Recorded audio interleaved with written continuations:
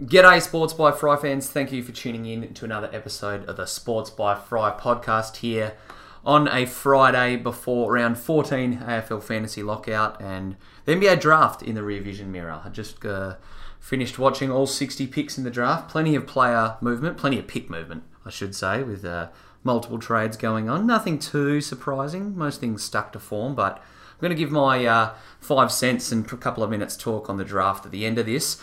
Obviously, I am here with the main focus of AFL Fantasy. The last bye round, a lot of coaches have been hanging out for the byes to come and go, including yours truly. I haven't had the greatest bye round run score-wise, but I am definitely leaving the bye rounds with a better team, which at the end of the day is what we want. So I'll talk about my moves for this week with a couple of big ins, but dive into a lot of the team selection stuff and a few of your questions. So without further ado, let's dive into today's episode.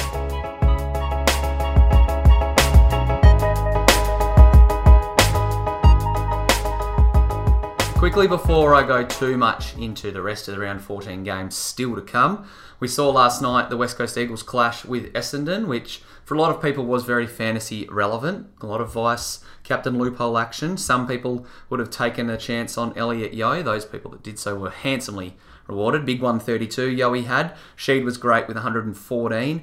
Gaffey was a very popular trade-in target, and I'm not a huge fan of trading in for players at their absolute peak. I'm doing it in my trades this week though, but sometimes, obviously, I'd rather go for a bit of a value play. Gaffey only put up a 92. He'd had 16 straight tons at Optus Stadium, or in WA, I should say. So, bit of a letdown from Gaffey, but that's okay. He's an animal. He'll be better for the end of the season. On the other side of the ball, we saw Zach Merritt drop a 105. A lot of people, again, would have taken the vice-captain chance on him. Cale Hooker actually top-scored for the Dons with a 116. I talked about him in one of my articles a few weeks ago as a draft sleeper, actually. So he's out there if you need a draft hit.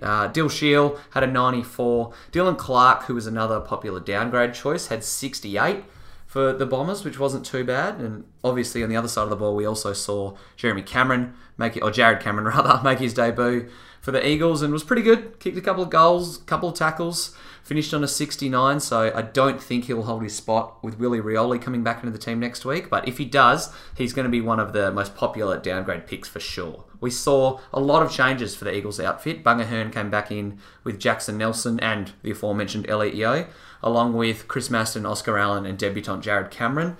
Rotham, Tom Cole, Jake Waterman, Nate Vardy, Josh Smith, and Willie Rioli were out, so not a lot fantasy relevant there. Josh Rotham maybe. There'll be some people rocking him on their bench. On the other side of the ball, Jake Stringer didn't get up after hurting himself last weekend, so quick turnaround. They opted to keep him in Melbourne, and Mitch Brown was the in for the Bombers. Alright, Friday night footy, we'll see the Swans clash with Hawthorn. Some big names are back in the Swans outfit with Josh Kennedy, Will Hayward and Zach Jones. They're 3 ins. Making way for them is the injured Jared McVeigh, Jackson Thurlow and Tommy McCartan. On the other side of the ball, Jared Ruffhead gets back into the Hawks lineup, which is good to see, along with Harrison Morrison. Dropped is James Cousins, so that might hurt a little bit of draft people. Hurts me, actually, now that I think about it. And Ben Stratton was suspended for 2 games after a very weird set of circumstances. So Jimmy Warple has been named on the ball with Jaeger O'Meara, so nothing too surprising there. Hopefully both of them can score well, and Jake Lloyd will be a very popular captain choice this week. Didn't really get enough from the popular guys like Merritt and Gaffey to cash in. If you got Elliot Yeo's 132, things are a bit different, but I wouldn't be surprised if some people were rocking Jake Lloyd as skipper. He should be big against the Hawks. The next game is the D's taking on Freo. No change for the Dockers outfit, so no Harley Bennell, but also Brett Bewley gets to keep his spot. A lot of people will be happy with that. On the other side, we see Melbourne make 4 changes to their lineup. Jay Lockhart might still be rocking in a few people's teams, and he's back in, along with Alex Neil-Bullen, Harrison Petty, and Tim Smith.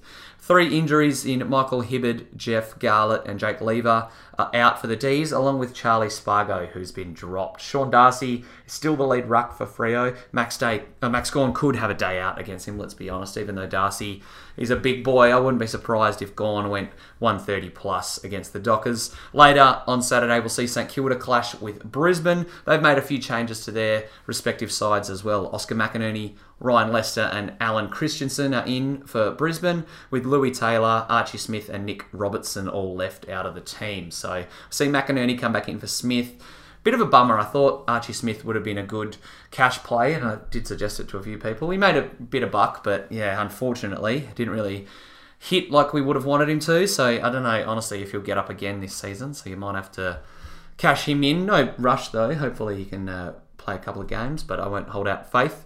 For St Kilda, we're seeing finally the anticipated debut of Dan Hannebery, who's someone that I do have a very close eye on. Could just go out there and drop a 60 in limited game time, which is what I'm kind of expecting. And for that reason, I'm probably not going to trade him in this week or next. I don't know. I'll obviously have to wait and see how he goes against Brizzy. Jake Carlisle was the in as well. Can't remember if I already mentioned that. And Brandon White, Nathan Brown were the two out. So Hannebery named on the bench, Billings onto a wing, and Nick Hind unfortunately still sitting on that half-forward flank. So I was looking at trading him in this week, but decided against it because he did spend a lot of game time forward last week against the Suns, and if he's going to keep doing that, I don't think he can score super great. Hopefully, we can see him push further up the ground this week, but with Jack Stevens still potentially to come into that side as well, I think I'm going to wait and see on Nick Hind, who honestly might go out of the side if he performs poorly on Saturday. On the night game, we've got the Cats against Port Adelaide, arguably the pick of the games for mine. Darcy Fort coming back in for a lot of coaches is handy on the bench.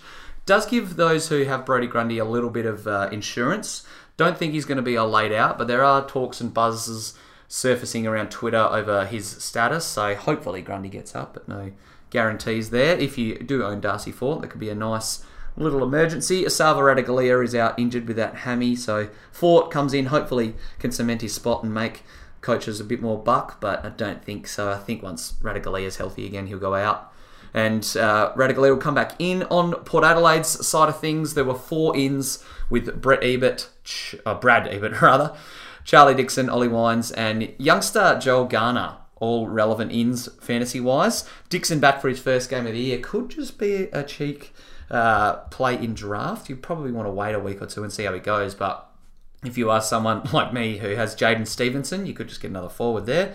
The outs for Port Adelaide, Paddy Ryder was omitted, along with Jared Leanett, Justin Westhoff, and Sam Powell-Pepper. So 3 of those guys have been left as emergencies, along with Willem Drew. So interesting to see Port Adelaide be a bit relentless with their team selection-wise. Ollie Wines back in. He's still pretty cheap and someone that we've seen score all right in the past, but he's never really been a fantastic fantasy player. He cost you 639k, so if you are looking for one of those, I guess you could say stepping stones or not truly elite guys to round out your midfield, we could see Wines be that bloke. Might drop a little bit in price, but he has a break-even of 87, so I'd expect him to get that, even though they are going up against Geelong. So interesting to watch Port Adelaide versus Geelong. No Tom Rockcliffe again. I've talked a little bit about this, and some people who have owned him have hit me up and asked what to do. Honestly, because he's still worth a little bit of coin and you can get to a decent player, I think it's time to trade him. He has had some great games this year, but he has looked a little bit banged up, and personally, I'm glad I got rid of him a few weeks ago. Can always bring him back in. Remember, we get 2 trades a week, so if you are a Rocky owner, I reckon it's time to part ways with him. The final game of the round, and arguably the most fantasy-relevant game of the round, we'll see the Western Bulldogs clash with Collingwood. Final sides still haven't been confirmed. That'll be done later today, but at the moment, Jaden Stevenson is the only out for the Pies. Ben Crocker, Josh Dacos, Max Lynch, Isaac Quainer, and Ben Reid have been introduced to the squad. Dacos is probably the most likely replacement there, and on the Bulldogs team will have 3 outs at least, with Bailey Dale and Ryan Gardner omitted. No surprise to see Gardner omitted after a very lacklustre game last week. Libba out for about a month at least with that knee injury.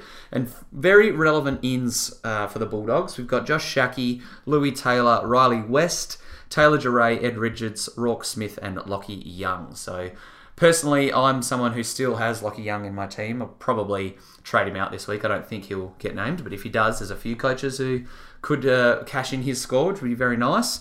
Shackey should take Ryan Gardner's spot in front of the sticks. Wouldn't surprise me there, but we might see Riley West make his AFL debut. Tom Liberatore going out for a month's worth of footy is very relevant. West could be another cash cow that we have in our sides for the second half of the year. He does cost 220k, so it's not the cheapest move to make. He has gone at an average of 65 from 8 games so far in the VFL, so there's a little bit of temptation there. He, again, does cost a little bit, so I don't know if I'd advise paying up for him. I think, considering his price, it's wise to just give him a wait and see, but if you're desperate and you need a midfield downgrade, he's one of the blokes to consider. All right, let me dive into a bit of Q&A before I give my thoughts on the NBA draft. Had a few people hit me up on Twitter with questions, so thanks to those blokes and lasses out there. Our first question comes from Mannix25, who says, who do you reckon has better job security for a bench spot? Garner, Rose, or Petty? So Rose is a Swans forward, and Petty, I think, is also a defender, along with the aforementioned Joel Garner. Yeah, Petty costs $233K. Garner 189, and Rose again is a little bit north of around that 230 mark. So out of those three, I think the wise play would be to go for Garner. We've already seen him play a game, had a 60, looked all right.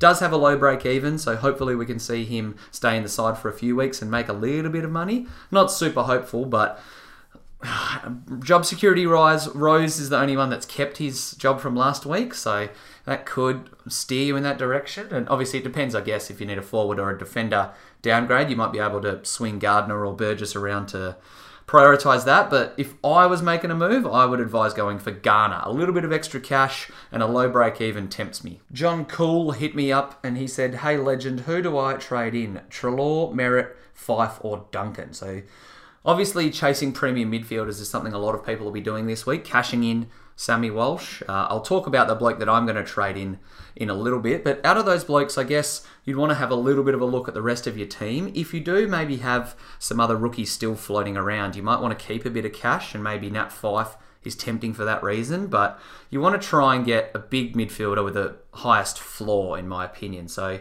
Treloar and Duncan are heading that pack. Obviously, can't trade in Zach Merritt now that he's already played, so I would lean towards Treloar or Duncan in that situation, and I think from memory Treloar costs a little bit less, so that might help you make your decision. Gimme Cats asks, reckon I should trade Smith to Sick Dog and play Fort on the field, or should I trade Witts to Gawn and roll with 17? Cares more about long term than winning. I still think it's wise there to do Witts to Gawn. Smith can still get a few 80s, and honestly the difference between him and Sicily isn't enormous, while the difference from Witts to Gawn could be huge. So it hasn't been too huge, like I've mentioned a few times in recent pods. It's only going to be about 200 points by the end of the bye rounds, but yeah, the difference between Smith and Sicily maybe, I don't know, an 80, 85 to a 90 at best, maybe 95 if Sicily gets firing, but Witts to Gawn could be 10, 20 points difference for the rest of the year. So that's where my thoughts are on that one. Last one comes from Nathan Obermuller, who asks, would you go for Gaff and Stewart with only $2,000 left in the bank, or McRae and then Sicily or Hearn with a 95k? I would have gone the first one. I mean, hindsight is a powerful tool, and we now know that Gaffy scored 92, so he might not deliver that, but I still would have sided with Gaff and Stewart there, emptying the bank. Tom Stewart's someone that I think will emerge over the next, how many games we've got left? 9 or 10. As a top 6 defender. He's got a nice run home. He's shown that his floor's around 80 at worst, so I think that's where my thoughts would go. So for me this week, I'm trying to get a couple of big names into my team. I've done well by bringing in Treloar and Fife in the last 2 weeks, but it's time to use the money in my bank and get some mega upgrades. I'll be, fingers crossed, hopefully fielding 19 after trades. I've cashed in Jared Witts. I've been humming and hawing over it in recent weeks, but turning him into Max Gawn. Thank you, Jared Witts, for your services, along with Sam Walsh. I think both of them are at the right time to be traded out. And in the midfield, I'm going to be loading up on Mitch Duncan. That gives me a pretty nice midfield at the end of the buys. I would obviously, in a perfect world, rather Josh Kelly, but considering he's on his buy, I don't think it's wise to bring him in. So Duncan should be good. I've talked about Tom Stewart's run home, and obviously Mitch Duncan can keep scoring well. Fingers crossed. The downgrade move at this stage is Lachlan Young to Joel Garner to make an extra 90-odd K. I might still trade out Willem Drew to someone if Lockie Young gets named, but I don't think he will, and for that reason, that's why I'm steering towards Garner. Alright, that's all I've got AFL fantasy-wise. Before I wrap up, I want to do a little bit of NBA draft talk. We didn't see any huge blockbuster trades, but we saw plenty of teams swap spots and juggle around picks in the first round and early on in the second as well. Pretty happy with how the Cavs went about things. As you may have heard a few times, I'm pretty high on Darius Garland, so I'm glad that they got him at 5. And if it turns out that he and Colin Sexton can't play together, it's not the end of the world. Obviously, we can trade either of them if one of them doesn't work, but I think getting the bloke at the highest ceiling at 5 is the way to go, and I think because Hunter was off the board, you could have maybe justified Jarrett Culver going there, but Garland was a good pick. Later in the first round, getting a nice shooter in Dylan Windler and then taking a flyer on Kevin Porter is a pretty good way to go. I would have loved to see them take someone like Bol Bol, who ended up on the Denver Nuggets, much to J-Lo's joy, which we'll talk about on the Sunday sit-down, but can't be too mad with 3 first-rounders coming into the Cavaliers outfit. We need something to build around, so getting these young pieces, as long as one of them pans out, I'll be pretty stoked.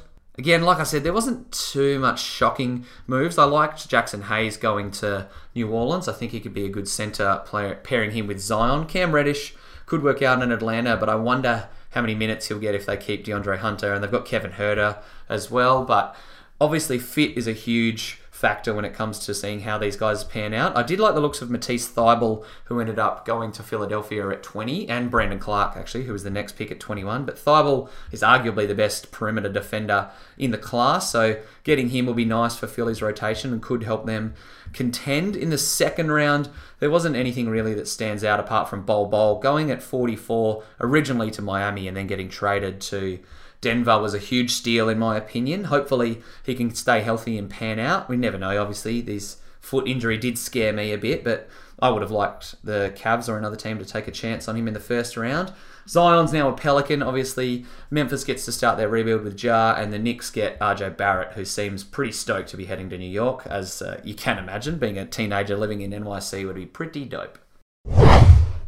That's going to do it for today's podcast. Thank you for tuning in. If you have any questions throughout the week, next week, after the bye rounds for your AFL fantasy side, feel free to hit me up. I am going to be writing an article on some of the low ownership unique type of guys that you might want to target. So check that out on sportsbyfry.com. The round wrap-up will be back, hopefully a little bit earlier on Tuesday so that it's still trending and relevant. But apart from that, thank you for tuning in. Good luck in the last bye round. Hopefully your team is coming out of the byes better than when we started. And time to gear up for the home stretch. Make sure if you enjoyed the episode, you leave a rating and review. But thanks for tuning in. Until next time, peace.